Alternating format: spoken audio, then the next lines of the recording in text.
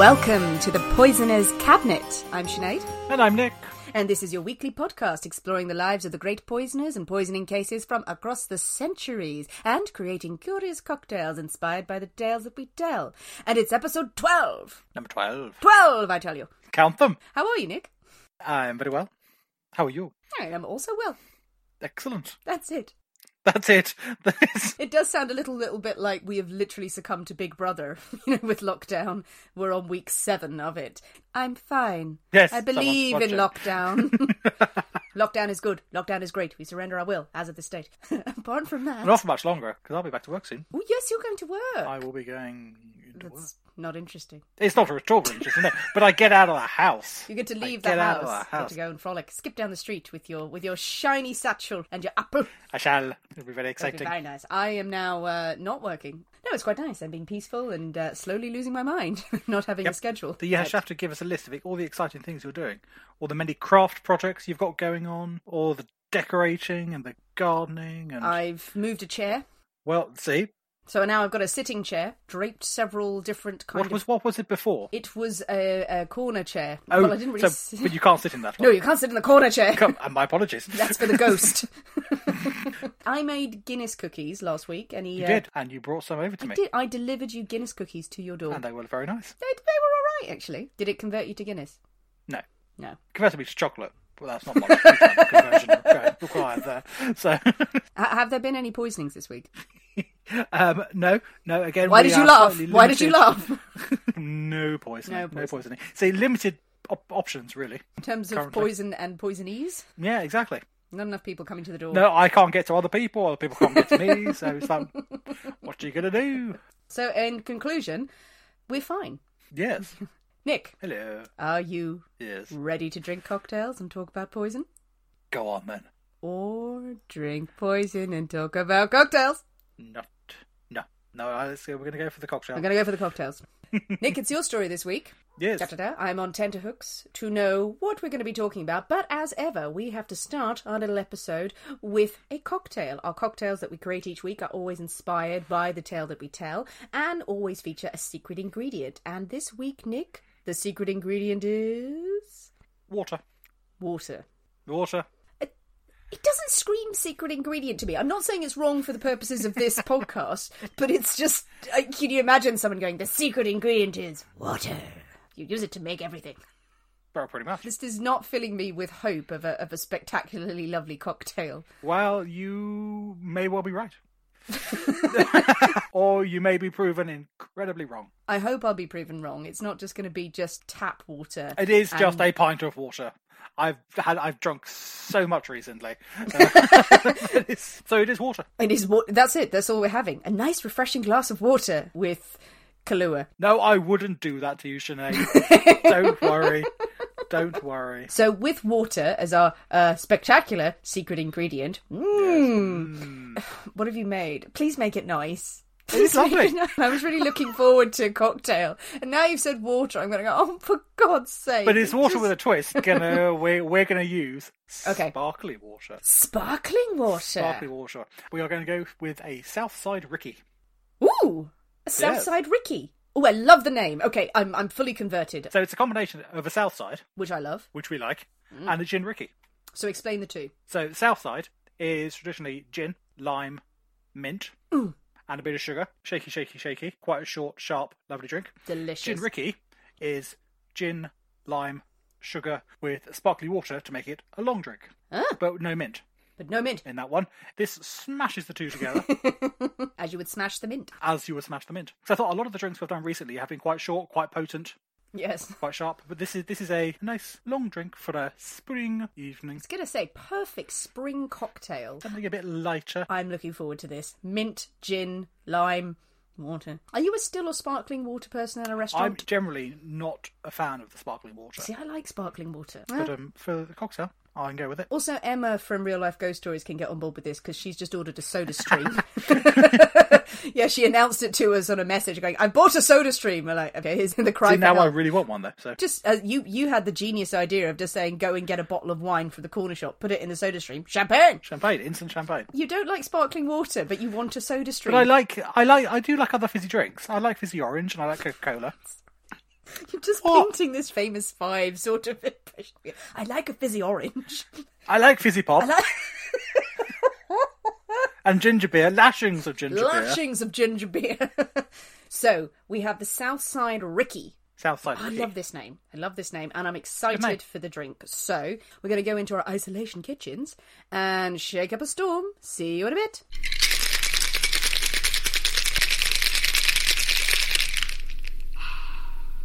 And we're back. Hello. So, Nick, we have our... Southside Ricky. Southside Ricky. There you go. Oh, there's got ice in it. Sounds icy. So, talk us through the concoction. So, we have 2 parts gin. 1 part lime juice. So I had to cheat because I only have pretend lime juice. Oh, no, that's perfectly all right. I mean, fresh lime is better. But if you've got the bottled lime juice or the bottled lemon juice, if you can't get fresh limes, get that stuff in, because then nothing should stand in the way of you making cocktails. Exactly. Sugar syrup.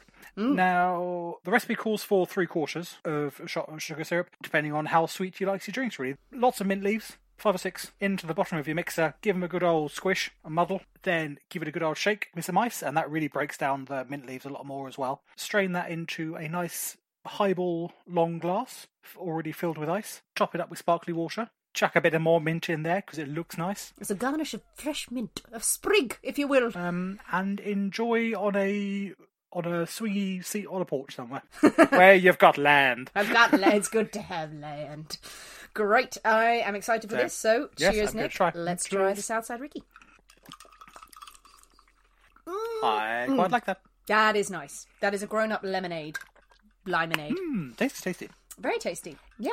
See, that's good. Because the past few I've done have been questionable. You have not liked them one bit. I have not enjoyed some of the recent ones. This That's is a good one. Simple, lovely, refreshing drink, and so easy to make. I mean, most people will have all these ingredients in their house. That was one of the considerations. So a lot of the one I've done recently you have to be into your cocktails to have those ingredients in your house. Oh, I know. And so this one, everyone has a bottle of gin, some limes are easy to find in the supermarket, a bit of sugar, sparkly water, and it's a damn tasty beverage. Yeah, so Southside Ricky, like it, like a minty drink.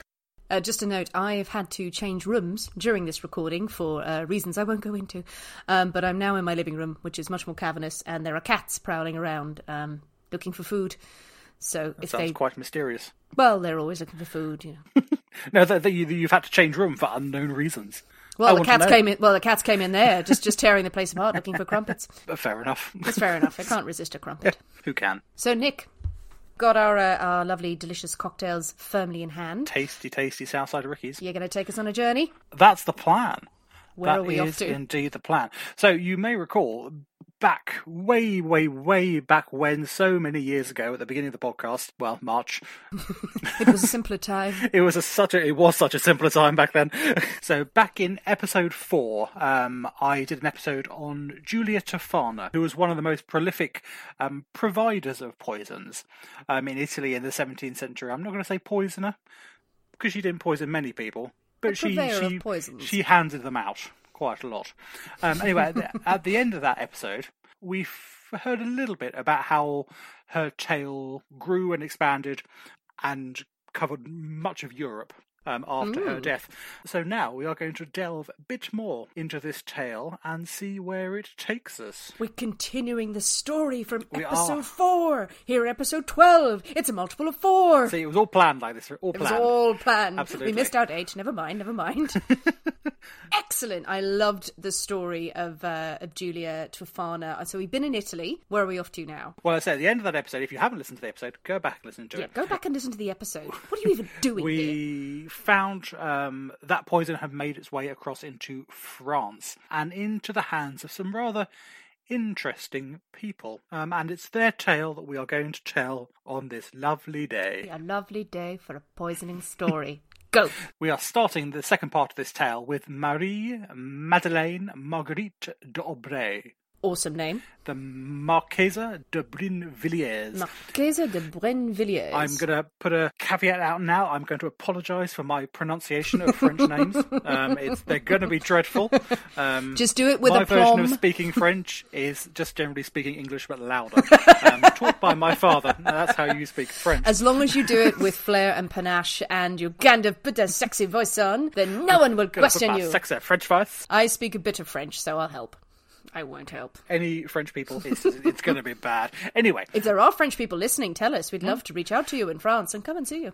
The Marquise was born in Paris in 1630 into a fairly wealthy and noble family. She grew up on her father's estates, they had estates just outside Paris, with her siblings, 2 brothers and 1 sister, and had, by all accounts, quite an idyllic childhood.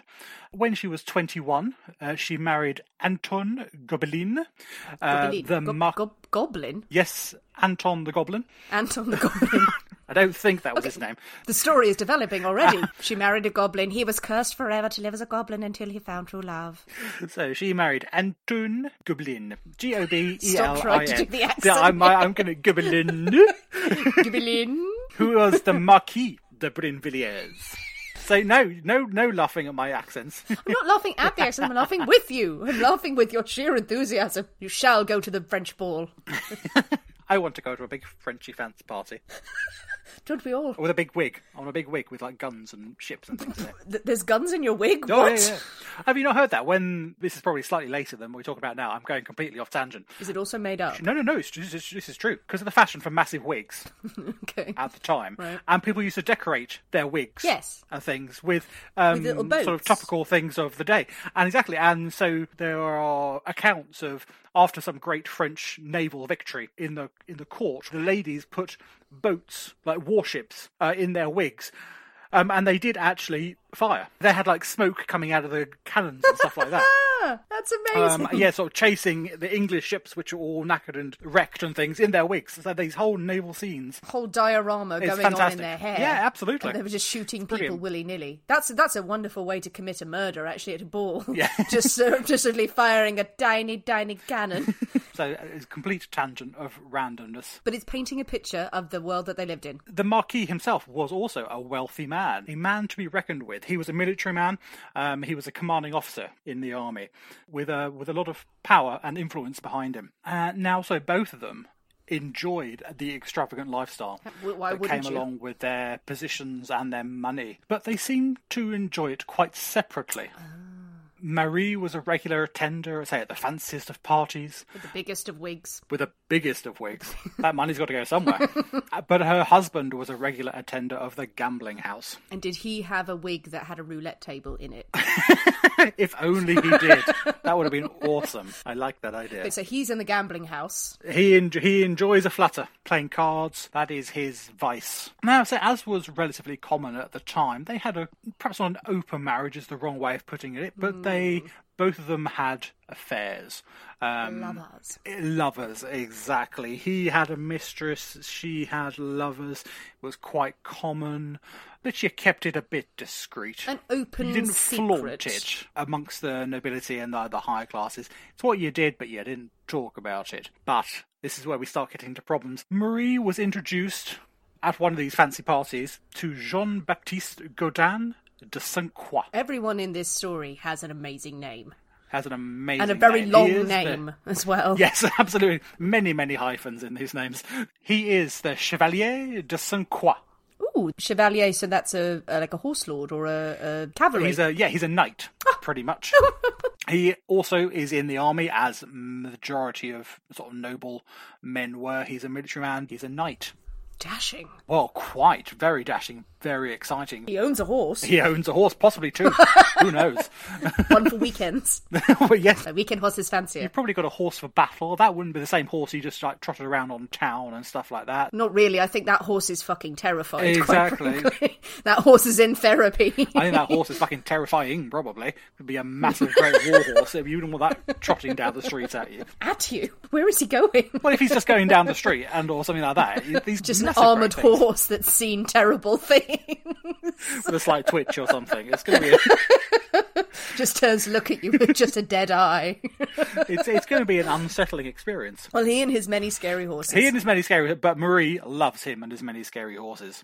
And being independently wealthy as well. Her father, very, very wealthy man. So she's got a bit of her own money. She's not entirely reliant on her husband. So she takes this as the opportunity to pretty much do what she wants. And her and Jean-Baptiste's cause scandal throughout Paris with their lavish carryings on. So she's going out with him and she's not making any attempt to be subtle. There is no subtlety here whatsoever. Husband is in the casino gambling away his money. Yes. Obviously doesn't care, I take it? To be honest, he's got bigger problems. It doesn't take too long before he actually flees the country. The Marquis flees France because of his gambling debts. He has got creditors hammering down his door, and he does a runner.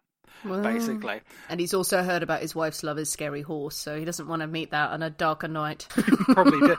But he's done a runner, which has left Marie now. Still married, but independently wealthy. He's not reliant on her husband's money, which is none left anymore. So she can continue the fanciness around town. And her and the Chevalier Jean-Baptiste are, as we say, seen at all the fancies of parties, all the social occasions that a French fancy person would want to go to.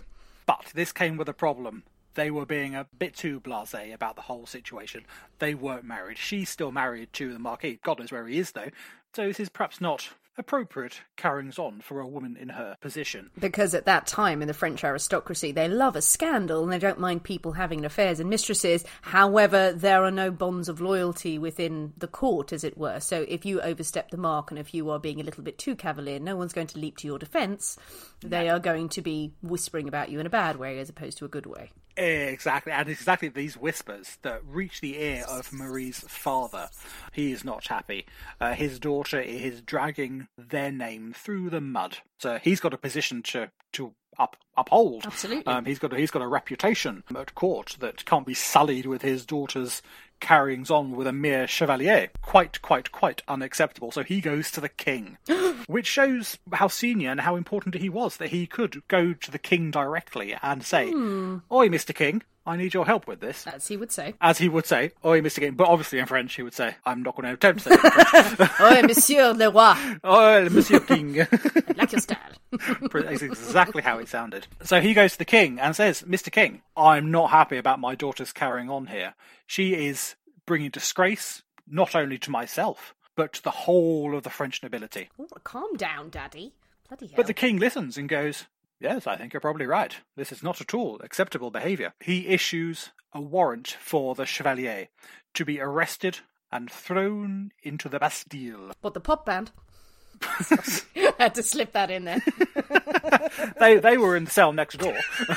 It's like, no, I can't listen to any more music. Please stop. No more, this is torture. This is where the torture comes from. But yes, the Bastille, a fortress in Paris. Indeed. The king issues a warrant for him to be arrested and sent to the Bastille for a year. This is in the days before the French Revolution, where the Bastille would be stormed, and this is why we celebrate Bastille Day, if you're French. Most of us aren't, so carry on.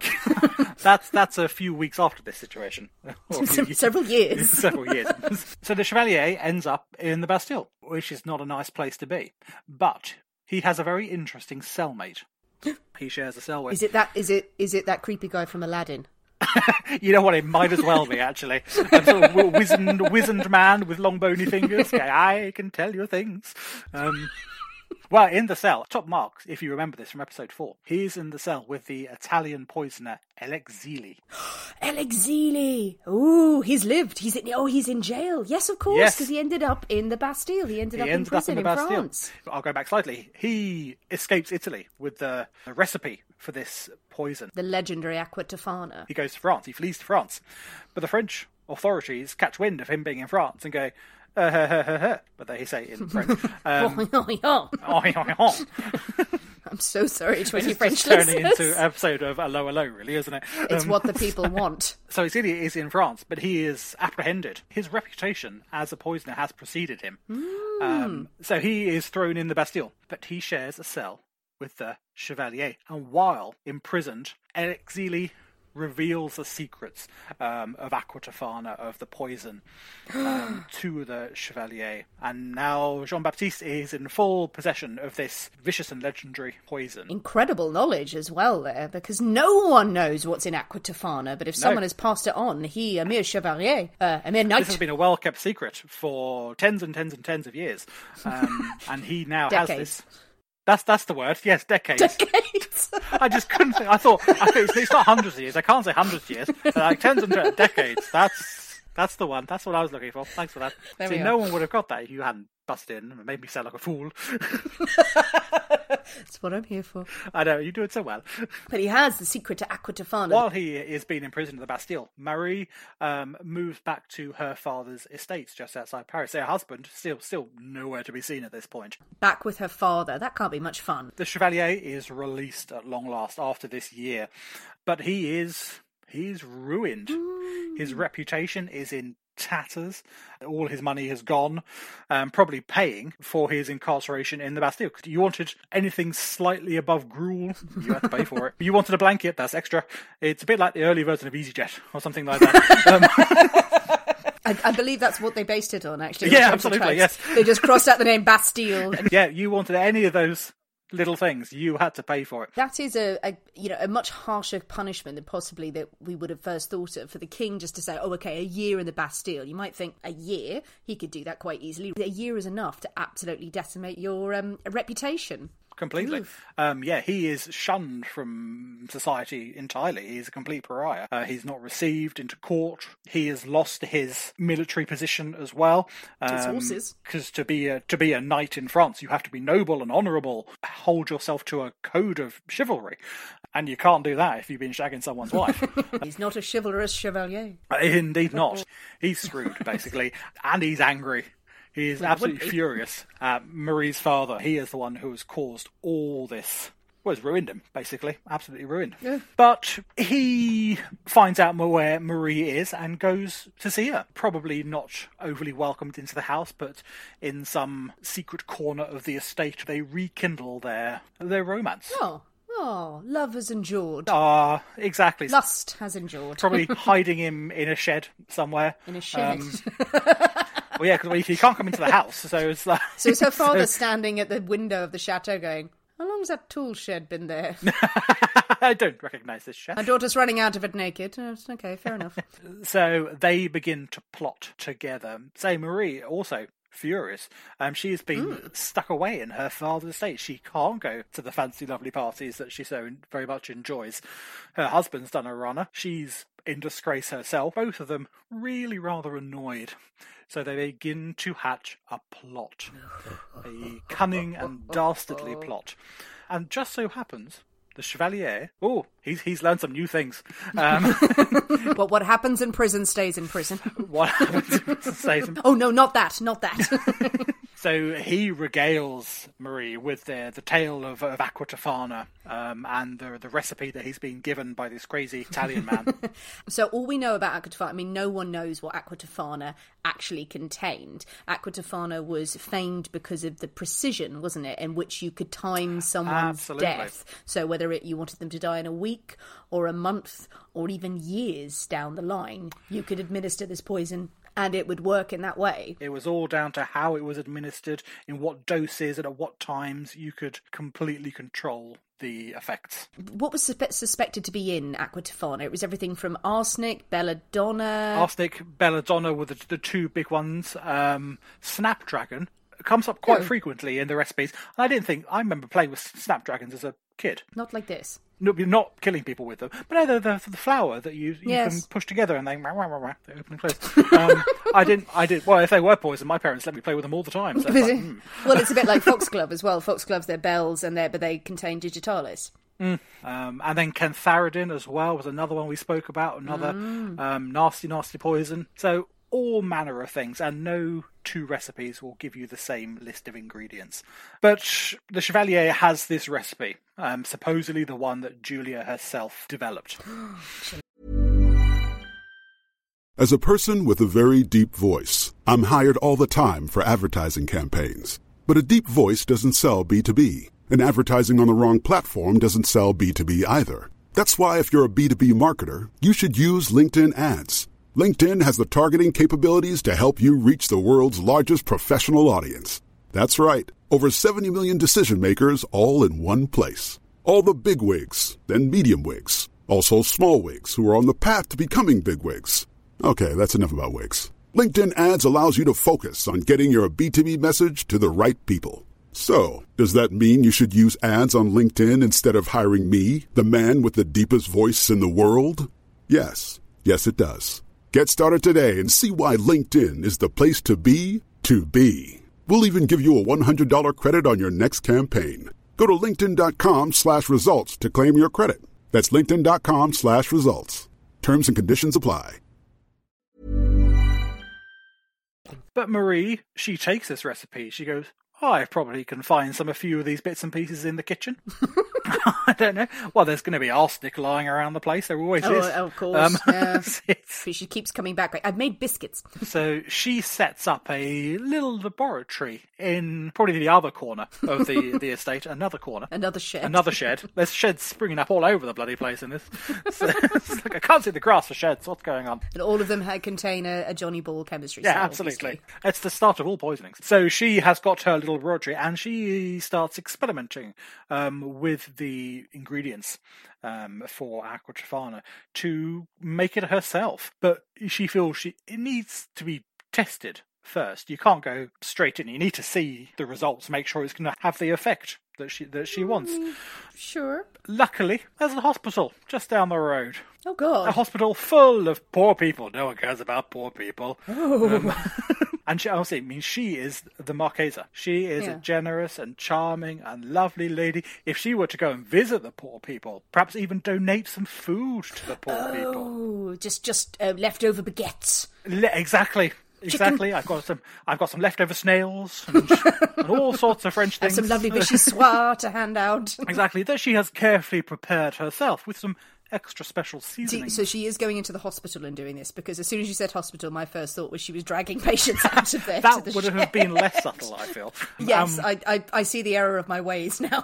Probably required a third shed, which would be madness. The dad's just watching this from the windows of the chateau, like, And probably also getting the bill through all these sheds. What are these sheds for? Having to sign off the accounts, going, gardeners, do you need a third shed? Yes, my lord. Anyway, so she's experimenting in the hospital, perfecting her recipe, tweaking, poison. And she's there for about 8 months. Bloody hell. And by that point, her poison works. We don't know how many of the victims who were in the hospital died from either her poisoning or natural causes, exactly how many she did poison. And it is the sad fact that unfortunately in these times no one cared much. No. They were there because they were ill. If a few more than average died this year, or is about something nasty going about. But it's quite a chillingly calculated way of doing it. I mean, on one hand, a very scientific mind of spending 8 months perfecting it, patient, thinking about the timing of it, but literally using all these dying people, the patients, the elderly and the infirmed and the poor in the hospital, just as her cannon fodder, as it were. Poison fodder. Poison fodder. That's exactly what it was. But she starts the poisoning of her father. In September 1666, Drew d'Aubray dies. But his death was put down as natural causes, because it has been done over quite a protracted length of time. It wasn't just, I'm fine, next day, I'm dead. No one suspected it. No autopsy was performed. And the plan has succeeded. Marie had got rid of her father, who had caused both her and the Chevalier such angst and anger, and also she got quite a nice bit of money out of it as well. Revenge is best served with a big pile of cash. So she has got, as we say, she has got 2 brothers and a younger sister. The brother, the eldest brother, he is the one who's going to get the title and the estate and probably the majority of the money. But she doesn't do too badly out of it. But then she moves across into Paris. And because she's got a little bit of money behind her, those doors start opening up again. The fickle, fickle world. Yeah, absolutely. Those invitations start coming back through the door. But she realises that, well, living this lifestyle, I mean, I've got a nice fancy house in Paris. I need new wigs all the time. I need lots of fancy dresses. I need a team of set designers to build the wigs and to construct them. I need scaffolding for the wigs and all sorts. This does not come cheap. Nick's great-great-great-great-grandfather was there making her wigs and her sets for her as she cavorted around the dance floors. I wish that were true. But, I mean, all this doesn't come cheap at all. No. And she money soon will realises, run out. Money runs out. She soon realises that, actually, my brothers, they got a fair bit more than I did. Why, yeah, that's not on. So, phase B of the operation There was an operation. She hires a young man known as Le Chaussee. Le Chaussee. Don't know if that was his name or a nickname, but that's the only reference to him in the records. It translates as causeway, I think, technically, or pathway or road, but it's a route. Maybe it's a means to an end. Maybe he's the means to an end. He's the means to her end. Yeah, means not to. Yeah. French A-level was not wasted. So it would seem. And I can't speak French. but Le Chaussee is hired by Marie, and she places him in her brother's household as a servant, basically, as a gift to her brothers. Here, have this young man. He's very, very good. He knows what he's doing. He's an excellent cook. He's wearing a top hat and twiddling a moustache. He's wearing a top hat. I've never seen a top hat before. Yes, they'll be all the rage. Yes, he'll be with you shortly on a penny farthing. So she hires Le Chaussee, who goes into the household. Initially, her younger brother. Her two brothers seem to spend an awful lot of time together. So, as you would, in the families would dine together constantly. So it's a bit like killing two birds with one stone, really. But she took her time, as we can see with Marie. She plots things out carefully. She doesn't do things rashly or in the spur of the moment. She plans. And 4 years later, on July 17th, 1670, the first brother dies. 4 years later? 4 years later. Now, that is an awful long time. Yes. Everyone assumes it's the poison. Le Chaussee has been administering this poison slowly. Perhaps he fell down the stairs or something. I don't know. No, it definitely was poison. But why over such a long period of time? Well, I can only assume that is it that the father died, she left a break for a bit, and then obviously didn't want to kill the brothers straight after the father's death. Yes. Because that would arouse suspicion. So she has to... She's got a bit of money, so it's not as if she needs the cash now. Oh, yeah. So probably when that's kicking in is when she starts her dastardly schemes. Well, perhaps so, actually. I mean, it could well be like, okay, it's 3 years later, then she starts the poisoning. I don't know when Le Chaussee goes into the household, only that she does. Because 4 years would be stupid, to be honestly, to poison someone over 4 years. Just hit them on the head. This is silly. He's coughing just slightly more each day. It could well be that first 3 years, she's living the high life in Paris, not a care in the world. Then she gets a letter from the bank going, "You have no money. You cannot afford that fancy dress." I mean, you can't afford a fancy dress. Next logical step, kill your brothers. Of course. I mean, I find that every single time I can't afford a fancy dress, I'm like, I will kill my whole family! And she does. So as I say, the first brother dies July 17th, 1670. The second brother, only 3 weeks later. Clever girl, though, to have this, what would we call him? Man. Accomplice. What do you say, an envoy or kind of an accomplice or something that, in the house stationed to be administering it. Well, she's safely in Paris. So no suspicion will fall alibi on her. She has done for the past 4 years. She's been in Paris. I've no doubt she probably came to visit every now and again. But she's bringing bags of poison. So they did, in fact, perform an autopsy on the brothers. And they did discover traces of arsenic. Always with the arsenic. Always with the arsenic. When will people learn? But Marie, Paris, perfect alibi. No one suspects anything. And from what I can tell, it wasn't investigated. So no one in the household was suspected. Arsenic was not an uncommon substance. It's been used for hundreds and thousands of years. But the end result being that money goes now to Marie and her sister. Because we still have the younger sister who's probably looking on going, fuck. She was actually getting slightly so nervous that she's actually hired food tasters by this point. Like a clever girl. Her father's died, her two brothers have died. There's a theme here. Clever girl. Well, so she survives. How many of her food tasters died? There's a pile of bodies. They were the poor people. Oh, yeah. No one cares about them. They served their mistress well. But now we can't forget the Chevalier. The Horse Lord. The Horse Lord. Well, not the Horse Lord anymore. Well, he's no horse? There's no horse. There's no horse. He's going around riding a small dog. It's not going well for him. As we said, I mean, he's an outcast. He doesn't get invited to these fancy parties and things anymore. No longer sexy in Marie's eyes. No, exactly. He's no longer the fancy, dashing, young military man he once was. He's now a dishevelled has-been. Betrayal. He does hold a grudge, does the old Chevalier. Not entirely surprising. He's thinking, I know a lot about what's going on here. Plans have been discussed between them, especially the plans to kill her father. He's got to be getting a bit concerned himself. So he, in a fit of genius that has been emulated by every cop series and spy program ever since, takes all these incriminating documents. He's kept a diary over the years, as one does, detailing all of the correspondence that he's had with Marie, where she has detailed, I'm going to kill all these people. And she's written a list. Here's my list of murderers for Monday. Here's Tuesday. Yeah. Wednesday is free time. That he's got promissory notes from her, where she has said, once my brothers are out of the way, you and I can be together and I'll give you lots of money. Liar. Which has never come true, but he's got these notes from her. So he takes all this evidence, all these documents, and puts them in a big fancy box, and seals it, and puts a note on top that says, to be opened in the event of death prior to that of Madame de Brinvilliers. So spelling it out fairly clearly, isn't it? Absolutely, yeah. I mean, it's possibly a bit on the nose, really. It's very dangerous liaisons, though, at the end of this. Oh, yes, the letters. Hand over the letters. Just a note, listeners, this is the point where Nick's audio unfortunately decided to mess up, so sorry about the change in sound quality. So the Chevalier is quite convinced that he's got a foolproof plan to keep him out of danger and out of trouble. And it was an excellent plan. It was a fantastic plan, if he wasn't such an idiot.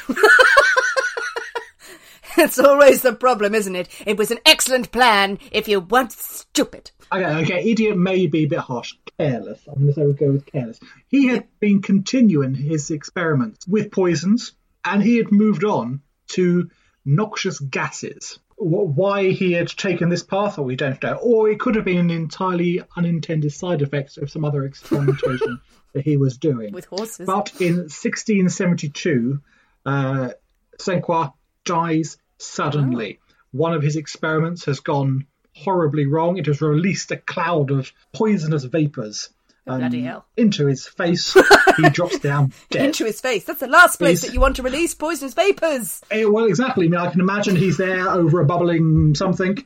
I'm just imagining him at his chalkboard going, and I release the noxious gases into the streets. No, I didn't carry the one. It's into my face. So he's dead. I like the idea that he is an idiot, that he had the secret, he passed it on to Marie, who was smart and educated, probably, and a scheming woman, was able to create it, obviously with success, and he's just a fool, and he has just been making terrible poisons, and has now created a gas that will kill us all. Well, it certainly killed him. He has no heirs.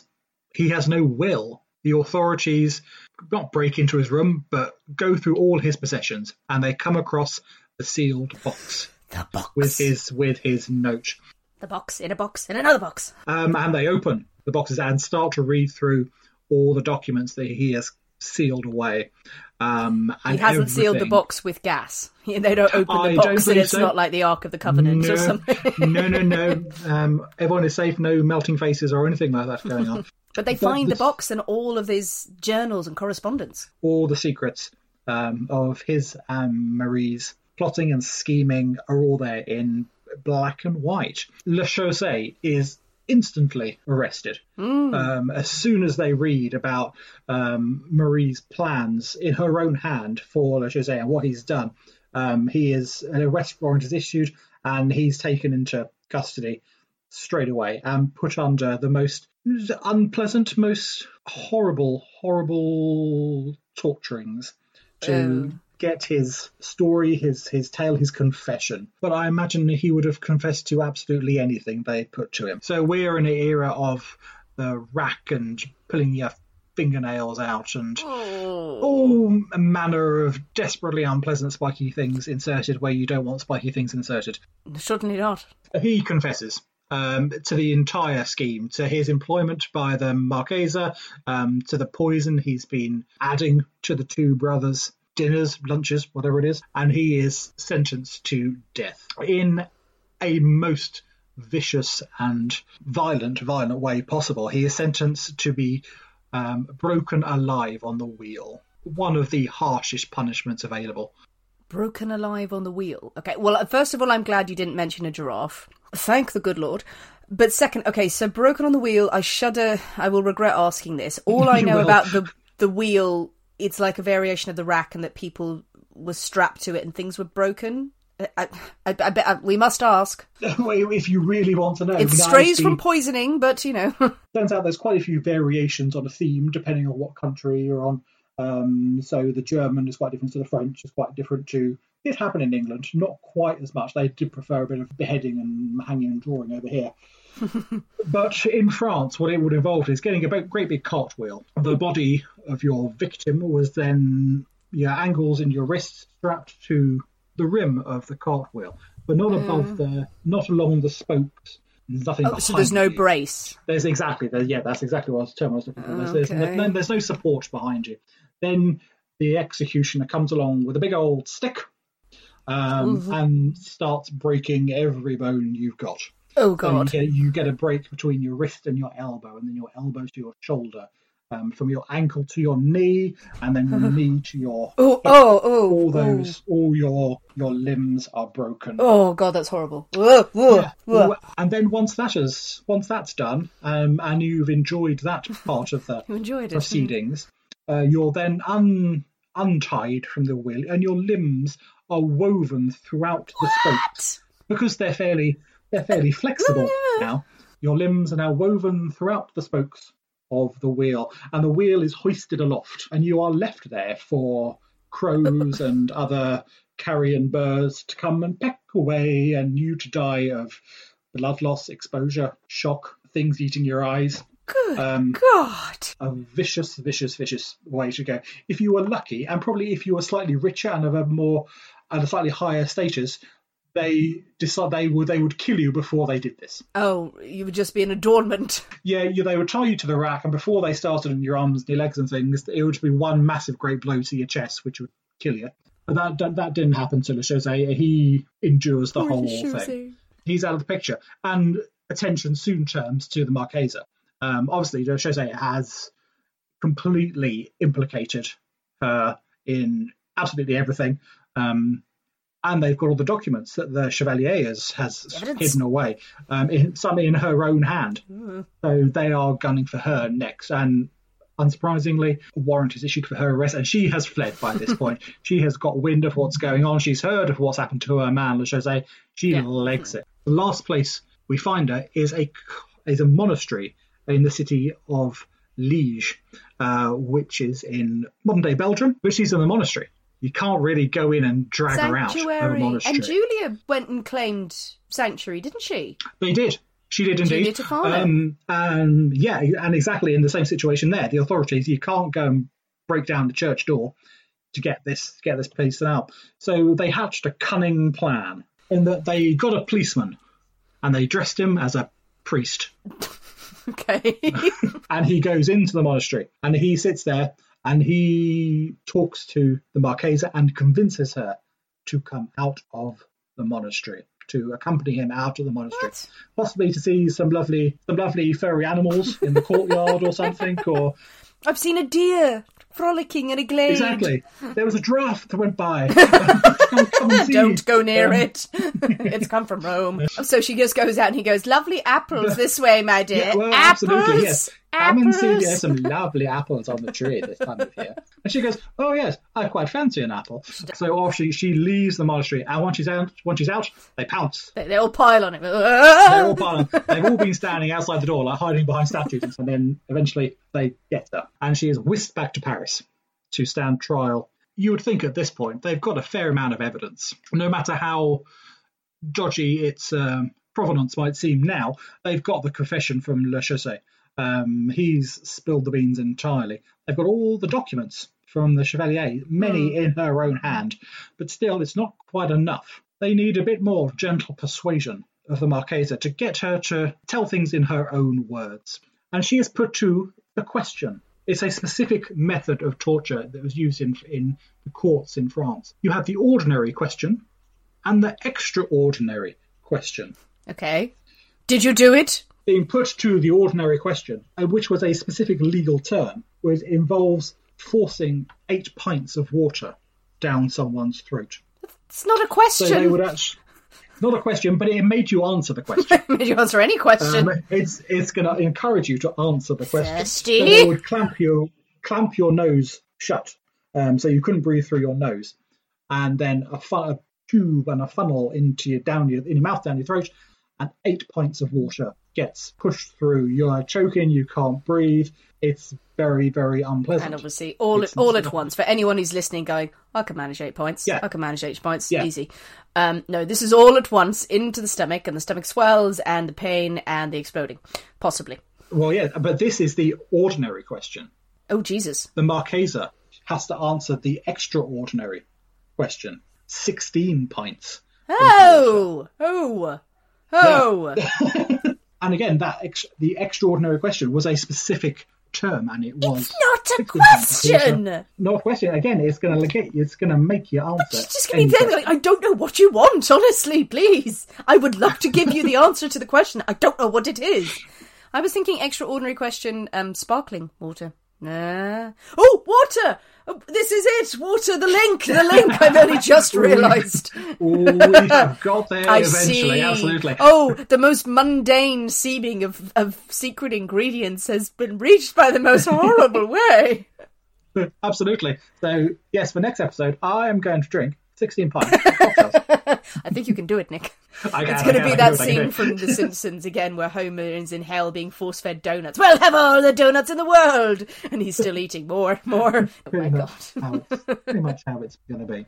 But I think it was less fun for the Marquise. I'm imagining so, yes. I think I've seen a painting, an old one of a woman naked, literally stretched out, bent backwards, her mouth, her nose being held, and water being forced down her throat. It's quite horrific. There is exactly that, and it is a picture of her. It's a disturbing picture to share. I mean, I'm tempted to share it. It's not It's not graphic. It's not graphic, but it's unsettling. She is being subjected to torture. It's almost. It feels unseemly. Not a nice image. So she's been force-fed 16 pints of regular water. Yeah, she confesses to the lot, entirely unsurprisingly. The plot against her father, where she learned of the Aqua Tofana from the Chevalier, who is now dead anyway, and then to the plot against her brothers. What doesn't come out, interestingly, is her time experimenting at the hospital.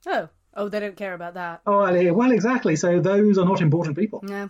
So the Marquise is obviously found guilty and sentenced to death. Fortunately for her, she was of more noble birth, which did get her a somewhat kinder death.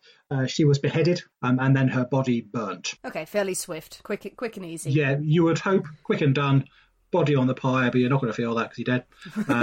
It's going to compared to Le Chaussee, she's gone off pretty lightly. So she would have been beheaded, but these are the days before the guillotine. So Indeed, you have yes. to trust a competent axeman. You would hope someone who sharpens their axe semi-regularly. But the interesting thing is the scandal this trial caused had ripples from years and years and years to come. It completely permeated the entire French society and French nobility all the way into the throne room of the king. Ooh. But that is a story that we should tell another day. Another day? You mean it's not 2, but 3 parts. It's a trilogy. We've gone into a trilogy on this one, absolutely. So yeah, I mean, so what follows? I'm not going to go into too much detail, but what follows is a fantastic period in French history called the Affair of the Poisoners. The Affair of the Poisoners, famous period of history.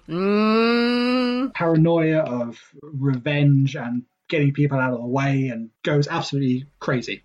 And rumour and paranoia spread like wildfire. And it is a fascinating area that we will definitely be coming back to. Hooray! The third part of the trilogy. Oh, everything, good things come in 3s. But what a story there it is. The story of how do you pronounce it again? Marquise. The Marquise. The Brinvilliers. Now, I've heard versions of that story before. And there are a lot of versions of that story. There are. At the time, it was hugely, hugely well known. There's a version that Arthur Conan Doyle wrote Alexandre Dumas, wrote a story about it. Dumas. See, my French operas have been written about her. So, yeah, incredibly famous time. On one hand, we've got the early stages of a poison panic, which will turn into the affair of the poisoners.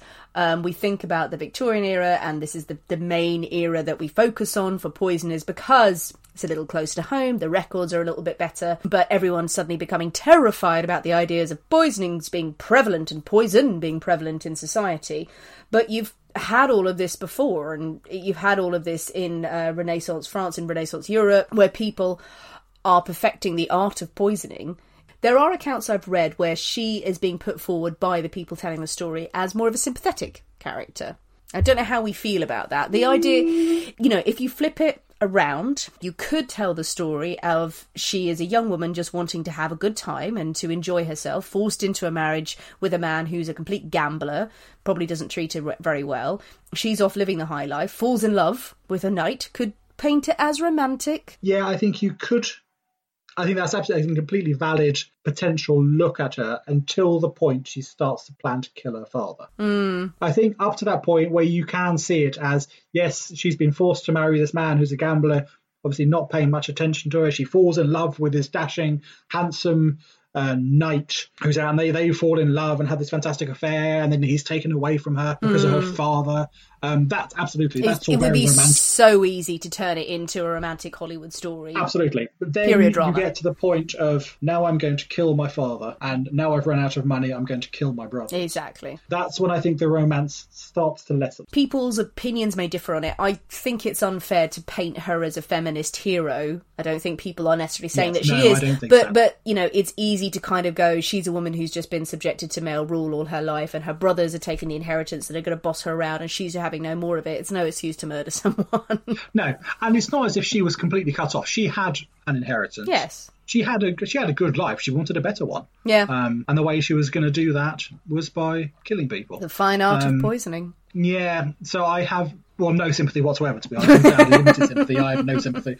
There don't appear to be many records, certainly not any of the evidence you've shared, that implies that she was having a worse time behind closed doors. Maybe she was. Is there evidence of it that we found? No, the evidence that you find now is obviously very much focused on the crimes and the cases. You don't know much about her day-to-day life, which is the case for all of the people that we research and things now. What everything now focuses on is the things that they've done. You don't know much of their day-to-day life. Yeah, you're right. It could have been that she was actually having an absolute terrible time behind the scenes of it, and she very much thought this was the only possible way out. I struggle to believe it's not quite. It's not in the case. Same realm as Julia Tofana, where Julia is providing poisons to women who aren't having a very good time, who aren't necessarily nobility, but there's a lot of women out there who are having an awful time, and she's able to supply them with the means of exiting marriages. We've also got, at the time, I think it's pretty clear as what happened to the servant.